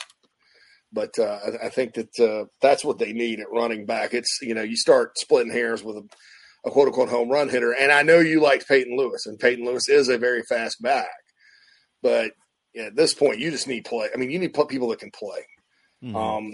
And good backs, even if they aren't like 4.4 guys, good backs will hit the home run. Marcus Lattimore is an example of that. Marcus is probably a 4.7 guy on a good day. But his angles and the way he could break free, nobody'd catch him in the open field, would they? So that's the deal there. So I don't necessarily agree that they have to have this, CJ Spiller type of back or whatever. So there we go with that. Clint says you don't need 4 or 5 of the same types of backs. Yeah, well, you do have diversity in that room already with. Even with Braswell and Joyner and Anderson and all that, but you got to have, you just got to have, you got to have guys at this point. So that's the wheel. In regard to running back though, JC, is there anybody that we can look at who we've seen play, not just, speculative like Braswell coming in, that we can at least take a little hope in the fact that, okay, Hardesty really does good player eval. So even if the guy's not coming in a high star ranking, is there any concrete proof that we can trust it, a la Torian Gray and what he's done with the secondary and those freshmen? And Phil, that's not necessarily a knock on Monterey Hardesty. No. Yeah. Mm-hmm. Remember, he was a receivers coach at Charlotte, and so there's just not the track record there to say, hey, he's a great evaluator or he's not a good evaluator. Like some guys, like I think Des Kitchings at running backs coach, very good evaluator. I thought Bobby Bentley did a really good job evaluating running backs while he was here. I think Jay Graham gets a lot of credit for signing Marcus, but Jay Graham also signed Brandon Wilds, who had one offer from Arkansas, as a fullback. And I didn't really think Wilds was that good. I mean, honestly, I think I rated him a 2-star. Boy, I was wrong. I stand corrected. So some running backs coaches are very resourceful in finding guys. Some aren't. Sometimes it's a crapshoot. But, we'll just see. Sean asked, JC, I know y'all signed Stone Blanton to Carolina Rise. Is that renewed every year? Is it a year-by-year basis? We don't get into details on that, but I'll just for that purpose, for Stone doing the Heritage, that was a partnership, an advertising partnership that we facilitated. So we paid him a fee to do the commercial. He did the commercial, and that was that. And we do a lot of kind of one-off stuff like that. We do some monthly stuff too, but it's with stuff like that, that's usually what that is. But don't want to get any further details about that and all that good stuff. So, Lance just wants a Kevin Harris, Bill says, how many people were celebrating Kevin Harris when he signed at South Carolina? Right. Yeah. Mm-hmm. Oh, I took, dude, there were people just trashing the kid. I know. That's what people do. Beat a guy, you beat out Army and Navy for him. Well, he's 215 pounds and runs a 4.4 and jumped 41 inches. That's why they took him. I would consider beating Army and Navy a good thing because all they do is run a damn ball. Could you imagine if Kevin Harris had gone to Navy? I think every military school in the country offered him, if I remember correctly. Army, Navy, Air Force, and Carolina. But could you imagine if he'd have gone to Navy and played in that offense? My God. He may have rushed for 1,000,000 yards if he was healthy. I mean, that guy in that league, he would have torn it up and in that system. And as far as Bill and, talking about Clint's evals, I respect Clint's evals. Because you know what? What if nobody cared enough to eval? And what if nobody cared enough about recruiting to have an opinion? I wouldn't have a job. Well, I'd have this job. I could just sit here and talk about whatever, do voices and stuff. But I'm fine. Anybody that wants to eval is fine with me. I'm not always going to agree with it. We got rankings coming out on 24/7 Sports today that probably make some of your heads spin because they're not ranking the state correctly. But I'll leave it at that. But it's okay because that's their opinion. And I'm glad people care. Mm-hmm. So that's the deal there with that. But sorry for having an opinion, pal. Pal's opinions. Harry Doyle. Yeah. Harry Doyle. Sorry for having an opinion, pal. Sorry for having an opinion, pal. Yeah, Joel. Tell him, money. Bill's our money. Yeah, right. Take over. Dynamite drop in. Dynamite drop in. Dynamite drop in. That broadcasting school is really paying off for you. That's right. Ground ball out. Oh no! It was a take over. It was a ball that was hammered into the gap in left center field. Fly ball. Caught. That's right. Guy laid out like Griffey. Caught the ball. That was such a. I may watch that movie this afternoon. It's so funny. It's been a long time since I've seen it too. I may have to go and watch that. Bob Uecker is the best, man. He's still so good. Quantrell says maybe the camp season will bring up some new offers at running back. Maybe so. Mm-hmm. Maybe so for 2024, especially 2025. Gamecocks did offer. I think this guy's going to be the next big running back out of the state because he's 20. Uh-oh, here we go. From Broome High School. I'll only be 50 when he's playing. I love all these 26, 20. Man, they just offered 2027 7th grade safety. This dude's going to be a stud. I'm like, I'll be dead by 7th grade. I saw 2027 in a Big Spur article the other day. I'm like, my God. I just can't, forgive me, because I know someone's going to get angry at me for saying this. Like, of course I keep up with recruiting. JC, you and I text back and forth about this every day. Oh, yeah. But, when offers and stuff go out for 2, 3, 4 years down the road, we don't even know what this team's going to look like in freaking August. God only knows what could change between now and then. I'm like, whatever. I totally dismiss it. And I'll tell you why they get do excited about that. Here's why they do it. It's like Kelvin Hunter, okay? So by the time anybody else figured out that Kelvin Hunter could play ball, a 4-star safety from West Florence committed to the Gamecocks, the Gamecocks were so far ahead because they offered him as a sophomore that he was going nowhere else. And so it was certain guys. I mean, this guy, Marcus Lattimore, picked up an offer from South Carolina. I think Carolina was his first offer after his 9th grade year. And I think this kid from Broome rushed for 1,036 yards, 23 touchdowns, 7.3 carry. For those that aren't familiar with Spartanburg County football, let's just say the Centurions are kind of there with Chesney and Landrum as far as and Bowling Springs to a certain extent. Those programs that haven't done a whole lot. But Bowling Springs. But Bowling Springs really doesn't have any excuses because it's a bigger school. Broome's a 2A, 3A school. But Jalen McGill, he got his offer. And, sometimes guys like that, you do need to get on early. And I think this is a guy to get excited about down the road. And he's probably the next great one. Just looking at who's in, not saying there won't be another run pop up that's good or anything like that. But he's probably the next great one out of the state. See, that hadn't happened in a while. I mean, think about it. So you had Marcus. Okay, you can go a couple of years. And then you had Tavian Feaster, who was a 5-star, but didn't really end up having a 5-star career. He's solid for Clemson and Carolina both, but didn't really have a 5-star career. And there just hadn't been anybody, I mean, it's been interesting at that position in the state. So the Henderson kid from BHP looks pretty good too, I guess what they say. So that's it there.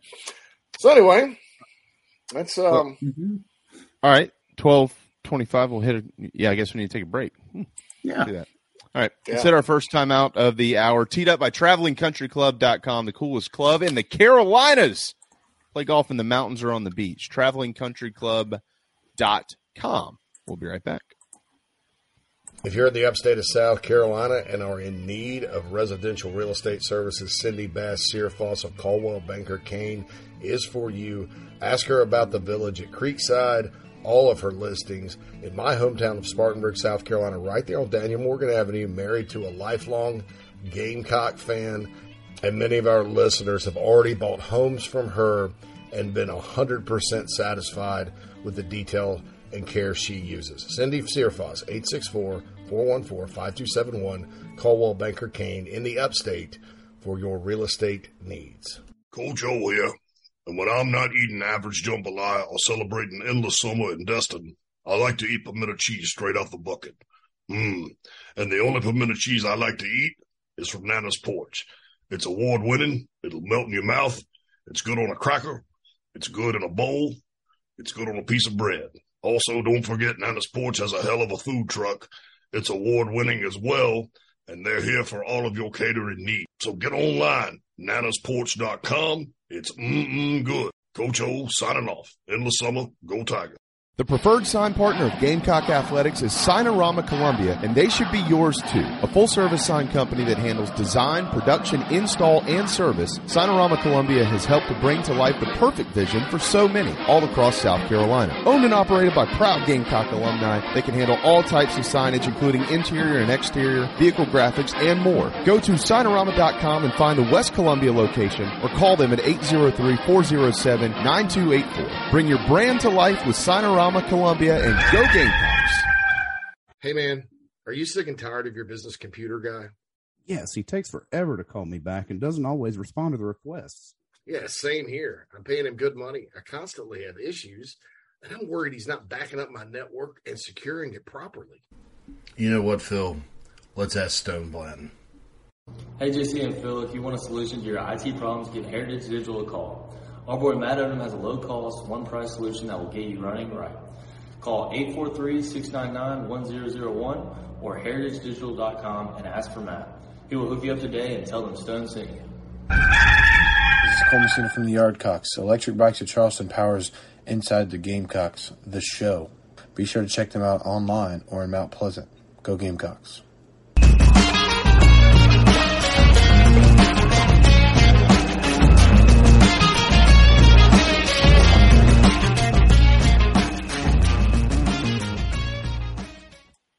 Welcome back, everybody, to Inside the Gamecocks, the show. Looks like somebody's vying for Hale McGranahan's position. We're going to bring Hale on, and then you don't want any of that. You don't want that smoke. You don't want to come after Hale stuff. Don't let Hale fool you, man. He's a former MMA guy. Oh yeah, that's the absolute truth. Yeah, he killed a guy one time. Never found him. Killed a guy. Boy, that escalated quickly. Well, Biff killed a guy. Biff killed. Yeah, that's what I was about to say. What's his name? Well, I forget Steve Carell's character's name in. It was in Anchorman. Anchorman. Oh shoot! The weather. He's the weather guy. The weather guy. Yeah. Lamp. I mean, it's like. Jeez. I mean, what a Brick. There you go. Brick. Yeah, Brick. Brick killed a guy. Yeah. Dorothy Mantooth is a saint. I love that. I could quote that all day. So. Don't worry, we'll be able to quote plenty of it in July. There's nothing to talk about. We're just talking movies. All right, movie talking time is coming here in a couple of weeks, folks. All right, you take a shot, then tell me what you're thinking of after. Yeah, like, hey guys, movie trivia and stuff. But top 5 season. We'll go back and go through. It'll be our list season here. We'll go through our list. I will say I told you we watched Air, and then what night was this? Probably, I guess it was Thursday. Yeah, when Carolina got bumped to Friday, so Thursday night we watched. You had to pay for it, because it's still not totally out of the theaters yet, but Carrie and I watched Guy Ritchie's The Covenant with Jake Gyllenhaal. I mean, it was $20, but it was worth every dadgum penny. That movie is wonderful. Ooh. I'm writing this down, The Covenant. Yeah, it's good. It's on Amazon Prime. I mean, you got to spend $20, or you can just wait. We didn't feel like waiting. I wanted to spend the $20. I'm glad I did. It was awesome. Amazing. Guy Ritchie, good director there. But Quantrell asked who's responsible for ranking the state of South Carolina for JC is Quantrell. I mean, yes, he is. No, it's all JC. I wish JC and Hale. I wouldn't have Troy Stevenson in the top 247. I mean, Quantrell, do you want Hale to kill you? I wouldn't question the rankings. I'm just kidding. Hale, and Hale's not involved either because he's probably not too thrilled about it. I think Andrew Ivins has a position where he's kind of up there. I think Brian Doan gives some feedback, but I can't hang it on one person because I just don't know. And I really, really, really, I'll give you my opinion on rankings all you want, all day long, and tell you when I think they're wrong. But I'm not. I try to, because of what I used to do, I try to kind of not go crazy and try to sick the fan base on anybody.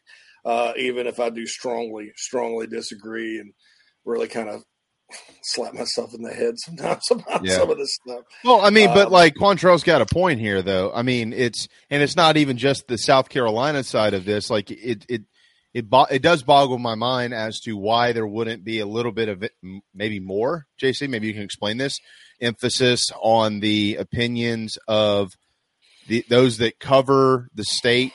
Like from Clemson and South Carolina, cover recruiting in this state. Why, if it's not already this way, I don't know. I have no idea how this works. But why would they not say, "Hey JC, hey Hale, hey so and so from Clemson"? What is your evaluations of these top 10 guys here, and then go from there? Why is that not more of a Why is there not more of an emphasis on that? I mean, that's how we used to do it. Now, you have to be somewhat careful because you got guys that work in these states, like especially like a state like Florida. I remember I used to go round and round with the Florida guys, and I ended up being right about a bunch of these cats.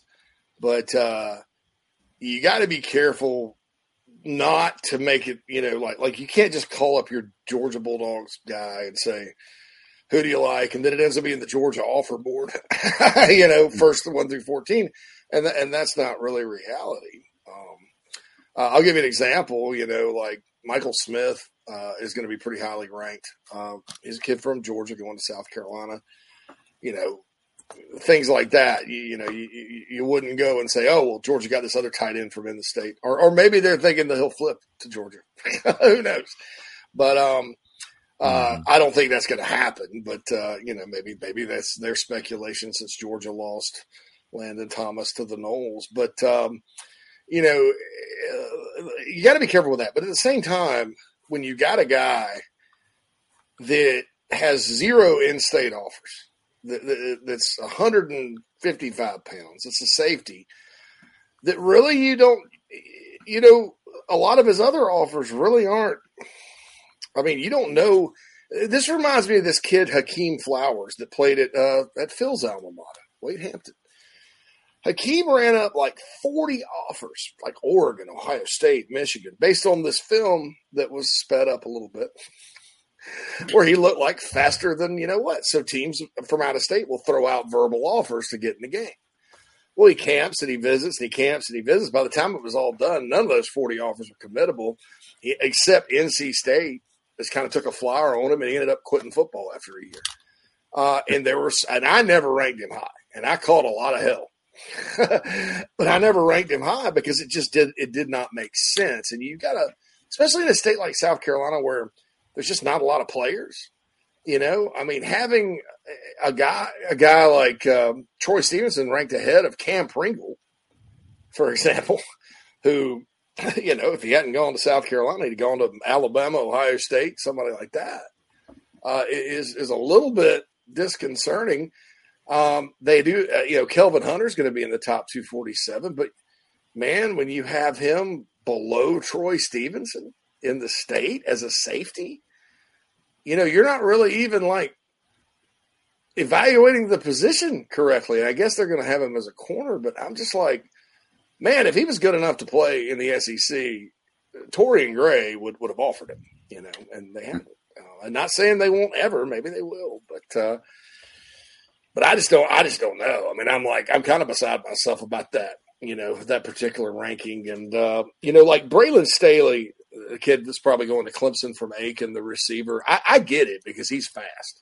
I don't have a problem wherever he's ranked. But the Stevenson, this Cam Pringle below Stevenson thing is just, I don't get it. I don't know that anybody else will have that particular ranking from the state of South Carolina. So 24/7 will definitely be an outlier. But, that's the thing there. Clint says, so you're saying Monroe Freeling wasn't the best player in South Carolina this past season? Jamie? No. I'm with Jamie on that. Look, man, I'm not good at predicting futures necessarily, but might end up being outstanding at Georgia. Might be coached well enough, but I would, to get there, I have my doubts. I will. You better be a tough nut to play offensive line in the SEC, and size is there. Looks good, doesn't he? Gets off the bus good. So I'll say this: gets off Georgia. The bus good.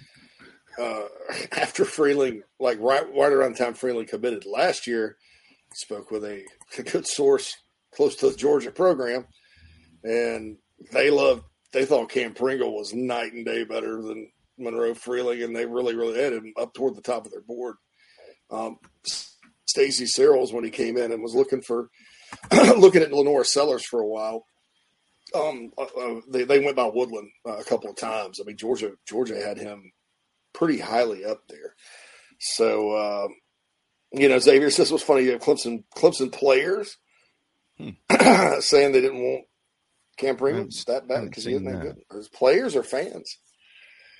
Hopefully it's not. I don't know. I think any Clemson person with a brain, and they realize that they lost out on some offensive line talent this year in the state.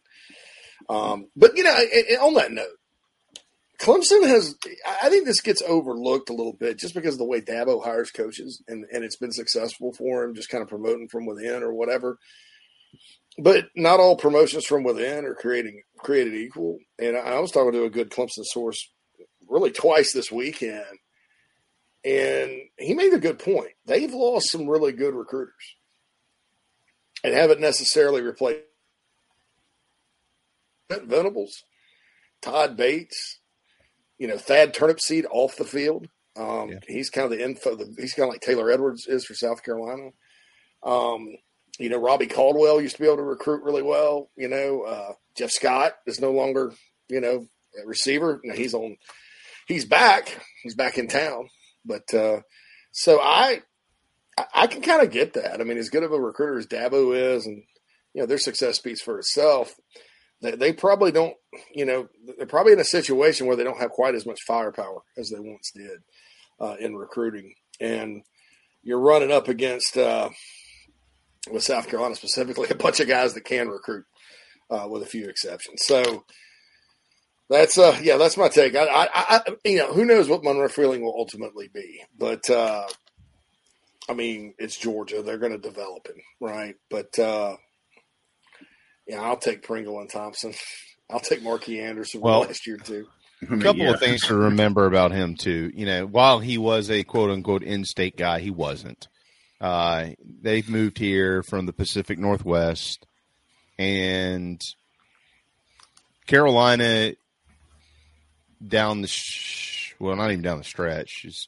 They never really pushed for him. Neither did Clemson. So, there were a lot of schools outside of the state of South Carolina that did, and that's where he went. So, hats off to him. He's a good kid. He's a good kid. So we'll just see if when that helmet is on, if he is meant to be an SEC tackle or not. Yeah. And BD asked if we're still doing the mailbag. Yeah, what we struggle with sometimes is like your longer emails and stuff. Sometimes we don't always have time to get to it. But I have read it, and so has Phil, and so has Jamie. And your points, I think, Whittle, as you said in the chat box, your points were well taken and right and correct, and he ended it with up the Cox, which is always awesome. And that's not our guy. That's not our guy from Australia either. So I wanted to acknowledge that because sometimes the longer ones we don't skip over them, but then it's kind of like saving. Like, I'm going to save this meatloaf for tomorrow. That reminds me of I Am Legend when Will Smith was like, I was saving that bacon. I was saving that bacon. But, you save the meatloaf and then, I'll eat it Wednesday and then something comes up, and then by Friday it's, you're like, it's probably old. So you throw it out. But I wasn't going to throw out your thing there. Now, we do have 2 IHL Consulting mailbag questions on Twitter. One's from Brad Crawford. He says Covenant was awesome. That's not a question. That's a statement. And I agree with Brad. By the way, Brad will be on our program tomorrow as well at 11:30. We will be doing our kind of in-house analysis of Gamecock baseball versus Georgia. So hopefully you can split screen us, but Brad will also be here tomorrow to talk some football, and I'm sure Brad would love to talk baseball as well. He's a baseball fan. So.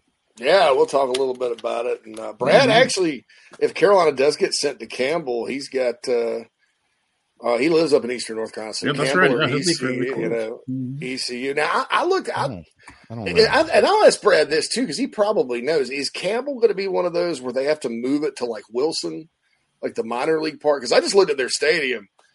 And I'm like, well, the Gamecock softball stadium is twice as big as this. There are a lot of times they'll only approve, if you have earned it and your bid, of course, is in there. You'll have to put that in your bid that says, hey, look, we're planning to bring in X number of seats, to Bowie's Creek where they play or whatever. Like, so Duke, for instance, I don't know how Duke can host if they earned one. Like, let's say they win the ACC tournament and all of a sudden they're right back in the thick of it to host, and I can't remember what the conflict was with their home ballpark, but they also can't play at the Bowles Stadium because they've got games that weekend. So they're Duke's like, well, what do we do? So I think they're somewhere that's like an hour away, but are they going to really? That's just a sticky, really difficult spot. And that's what I was mentioning the other day is you don't want to be the team that gets it by default, but like SEC programs like those that are in this alongside Carolina, Kentucky, Auburn, Alabama, Tennessee, if there's a team that's close to them that, when you get to the off-field stuff, actually putting on the tournament, you will get committee members in there who are just going to give the nod to a program like that because they know, number one, their facility is clear. Number two, they know what is going to happen in that facility, which is going to be packed out. Oh, absolutely. And that's what Carolina 2021. That was because of the Virginia COVID laws because they weren't allowing any crowds. They screwed them. Yeah. State of Virginia screwed them. Screwed Old Dominion big time, and then Virginia got sent down or whatever. But it's interesting for Duke. I would guess. It ends up being like maybe they could go to Greensboro or Hill or something like that. That would be interesting. Duke hosts a regional at Chapel Hill. That's happened in basketball before. Duke's been a number 1 seed, first and second rounds were at the Dean Dome. Yeah. So.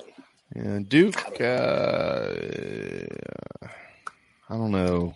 I mean, there's just so much that's going to be decided this week. But Duke losing that series at Miami this weekend, that was tough for them. They were a 15 projected last week. Miami was a 13. Miami's only strengthened. And, Duke's probably – this week's projections, you're probably going to find Duke out of there. South Carolina's probably going to be out of there. Everything else should stay the same. Who jumps in? More than likely, Auburn will jump in, and probably maybe Tennessee. Yeah, Beatty. I'm sorry. Yeah. I called him Beatty because he changed his first name to Bink, and it's not Brian, and I got confused. I knew it was the same person, though. My bad. But, yeah, you got to have that stadium, and so who knows how it'll work out. The Gamecocks. Campbell last week was a 2 seed projected at Clemson. So if I'm Clemson, I don't want Tennessee to get sent to where I'm at. But I'd be shocked if they did that to them. I don't know. It'll be interesting. Tennessee, look, man, who's Tennessee have, Phil? Here, I got it right here. Look at that. A&M. Mm-hmm. So if they beat A&M and then they get Arkansas and they beat Arkansas, boy, it's going to be hard to keep them out of there. It'd be hard. That'd be difficult to keep the balls out of the host. I mean, I think Tennessee, regardless of where they're sent, with the way after seeing what I saw from their pitching staff this weekend, they could get on a run and end up in Omaha. I wouldn't be a bit surprised if they ended up in Omaha. Well, you could say that about any of the higher ranked seeds in this first round: South Carolina, Tennessee, Kentucky, Auburn. All of these, if they win 2 games, look out. Yeah. So you got. Well, I mean, think about Kentucky, for instance. Like Whittle was laying out the scenario earlier, being a top 16 RPI team.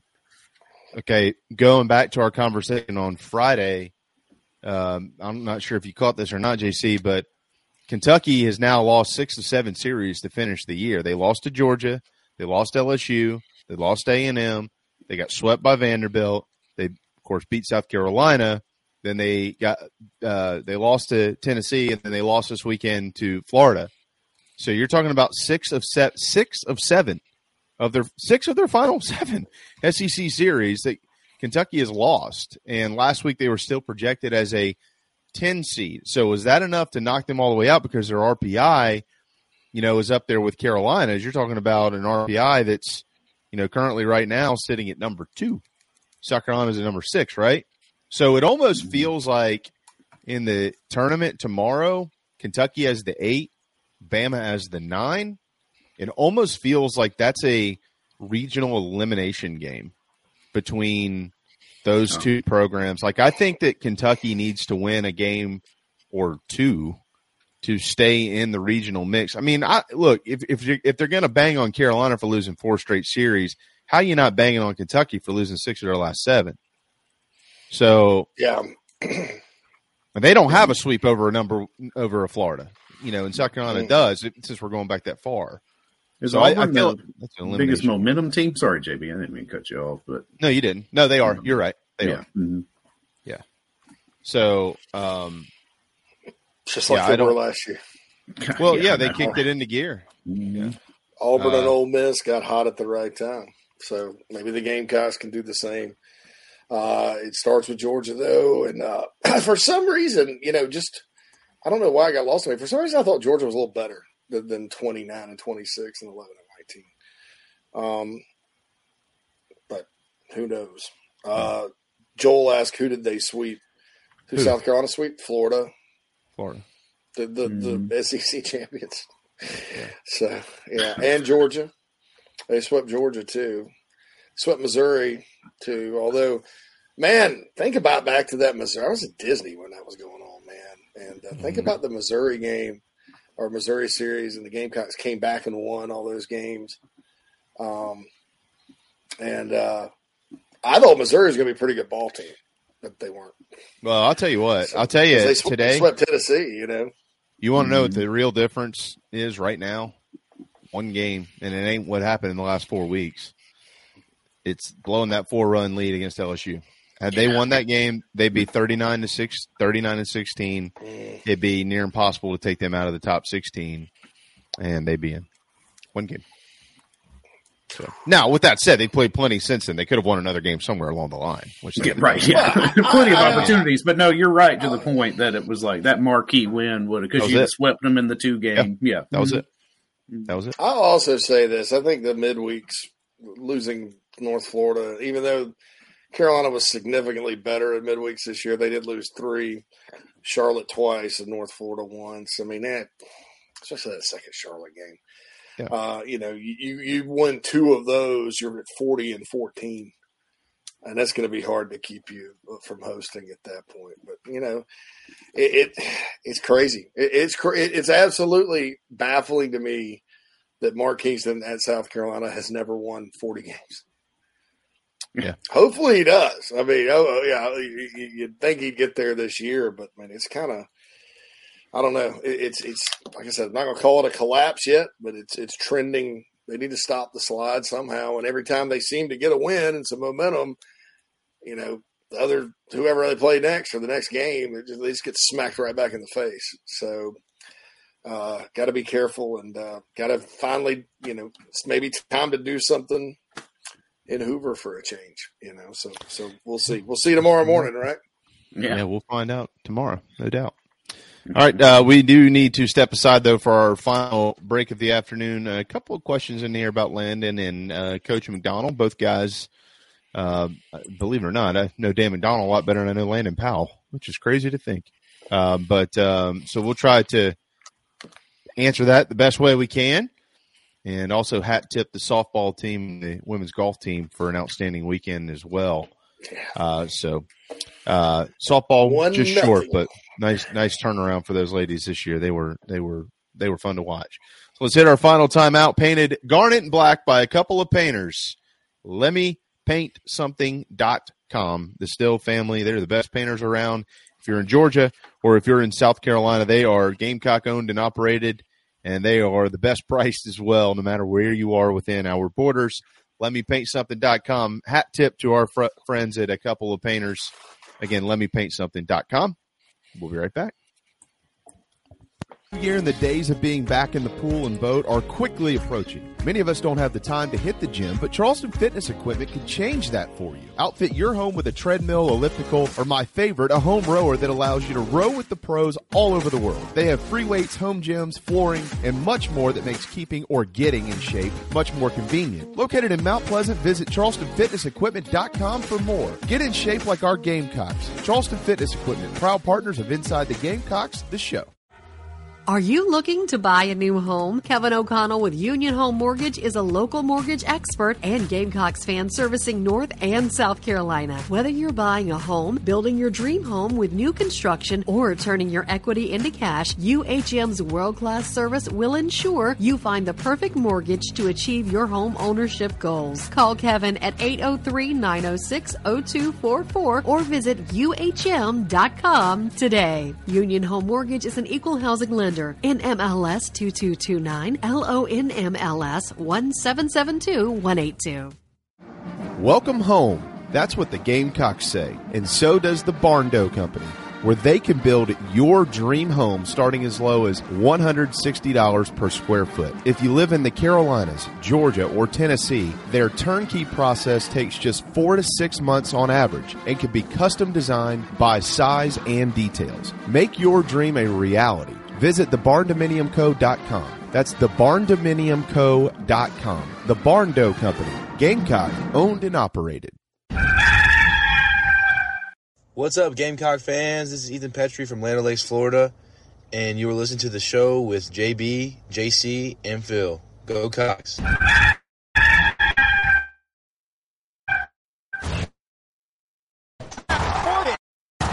up, and it is gone.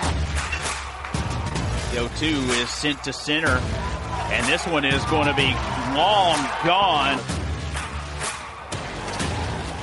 Shot the opposite field from Casas, and it's gone. 2-0. That's driven deep to left. Langford looks up, and it's gone.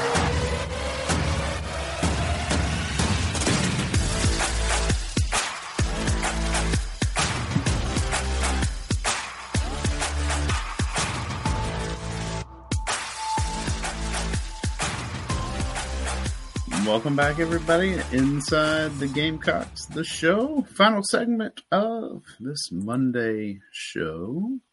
Mm-hmm. Sitting here looking at all these comments that were sitting, blah, blah, blah. Yeah, we didn't. It's bad, at the end of a season to kind of fizzle out, right? Because here's we think about the football season and how it ended strong, right? And then we're watching this baseball team, and a couple of months ago we're like, man, all right, book your hotel. We're all going to Nebraska, and now it's like, oh my god, you don't ever. We're counting on Hoover, and it's like now we're all sweating bullets.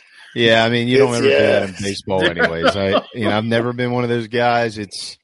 I remember multiple years when people wanted to fire Coach Tanner and it all worked out. This is a totally different situation. I understand that, but I'm really apprehensive to talk about any changes at all until the totality of the season is complete. You want to talk about the background of guys, if something were to ever happen, that's fair. Totally. Clint asked, what about Landon? You think he needs a higher level job, or could he be a Beamer-like hire?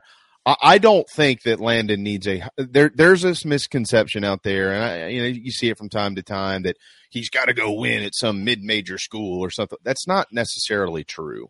It's more along the lines of, is he ready? He can coach baseball. Coaching baseball is coaching baseball. That's it. You can either coach baseball or you can't coach baseball. He can coach baseball.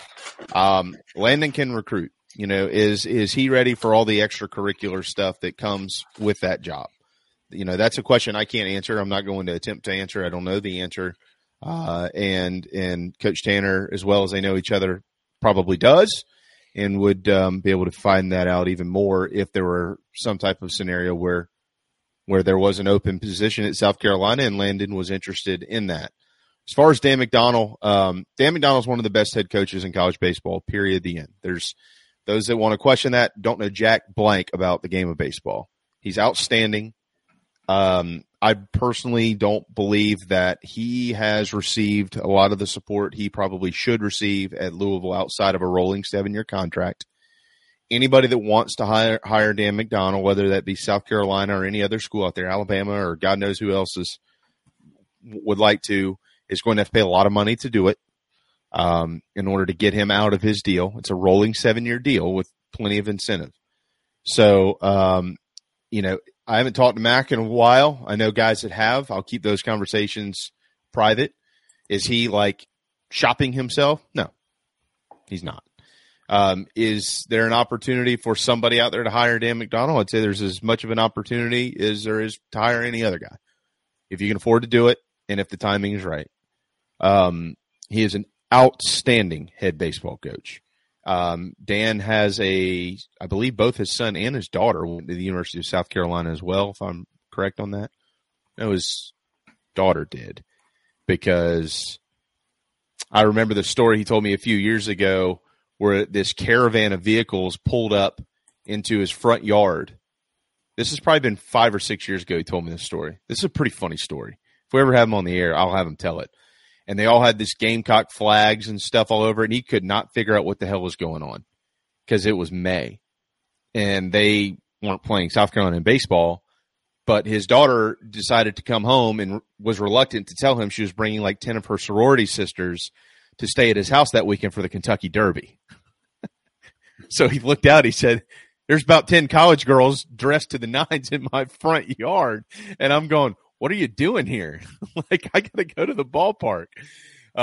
So, he's got, and he knows Coach Tanner very well. So if that's something that ever comes up, it does. But, he's got a lot of ties to the state, clearly, playing with Tony Skoll and Chris Lemonis at the Citadel, going to the College World Series, and the whole 9 yards. So there's my 2 cents on that. Is there going to be a position open in Carolina? I don't know. I hope not. You shouldn't hope that there is. Like, you should hope that all of a sudden they kick it into gear and they're in Omaha. So we'll address it at the end of the year if there's anything to address. Yeah, it's going to be interesting. Thank you for saying that, Greg. All is well with me. I'm all good. Quantrell is a good question. This is a guy. Chris McCoy, he asked about softball and baseball recruits. Chris, I don't know about softball. I'll be honest. I watched my first Gamecock softball game ever last week. I'm lucky I know the players on the team. I'll maybe try to figure something out, but that'd be a good question for Whittle at some point. I know in baseball they've got the kid from up here in Chicago, the 6'7" guy, Walklaw, I think is his name. Is he going to come to school? Who knows? And then they're going to get in the portal again is their plan and get some more talent. And that's the thing. Louisville's baseball media, as far on the point of McDonald, they've been talking about how he needs to adapt and get in the portal a little bit. Maybe he's a little like Dabo, but their fans seem a little disgruntled. And he did make a public statement the other day, like, I love it here, but, I want to be the place that's committed. Louisville just forked out a bunch of money for Jeff Brom. Their men's basketball is a disaster now, but they got Kenny Payne. So they got 2 quote-unquote Louisville guys in those positions. They got a new AD. So who knows what may happen with that. Quantrell, last question. Realignment. Do you think it comes down to TV executives calling the shots? Would it make commissioners less powerful? Been reading a lot on the ACC stuff. I don't think so at this point. And I think if there would be, it would be Fox, unfortunately, if you're a Disney or ESPN fan, because the Disney Corporation right now is struggling. Fox actually sold a piece of 20th Century Fox to Disney, and they're a little leaner and meaner and making the right moves and bringing NBC and CBS along with them. So I don't know. I think TV will play a part of it, but maybe not as much as it would have a while back. TV money drives everything, but I don't know that the execs are going to be the ones going, hey, get into this conference, get into that conference. And as you can see with the Oklahoma situation, the Big 12 tried to sue ESPN for interference or whatever. And I think that got tossed out of court or they sent him a cease to desist or something. There was no proof. So, yeah, we will see. Hell of a show, guys. Hats off to Joel as well. Great comment there. McDonald's a better man than coach. He is. He's one of the great dudes in sports in general. He's just he's an outstanding human being. So totally on board with that. Well done. Nice. We did. All right. We did through a Monday. Always out of town. Dirty Myrtle until Thursday night working the streets. No, I'm just kidding. She's seeing patients. So I have I have children on my hands until then. That's all right. I sent the 3 women out to the house this morning, knowing that this was their last full week of either work or school. So, yeah. They're all chomping at the bit, ready to get out of here. Yeah. We're talking about 2027 kids, that's what makes me feel old. That's when my eldest is a 2027 kid. Oh, okay. We'll put it, Jason, plug him in there somewhere. Brandon DeCarry Joyner is a full-time running back now. Yeah. I know Beamer said he's going to play other spots, but that's just more of a full-time, like you move Juju McDowell around. Or whatever. So, yeah, Brandon, full-time. Probably the starter. And 76er, I do love you. I have no idea what comments you're talking about, but I do love you. We're so happy to have you in here every single day. Exactly. Hats off to you, my man. All right. Say hi. Hey! Hey! No Gamecocks? No? Okay. No. What's yucky? Clemson? Yeah. All right. For Riley and Hannah, JC and Phil, I'm JB. Brad Crawford joins us tomorrow. We'll do some in-game stuff with you while the Gamecocks are on the diamond in Hoover. Join us at 11. We'll see you then. Right here on Inside the Gamecocks, the show built by the Barn Dough Co.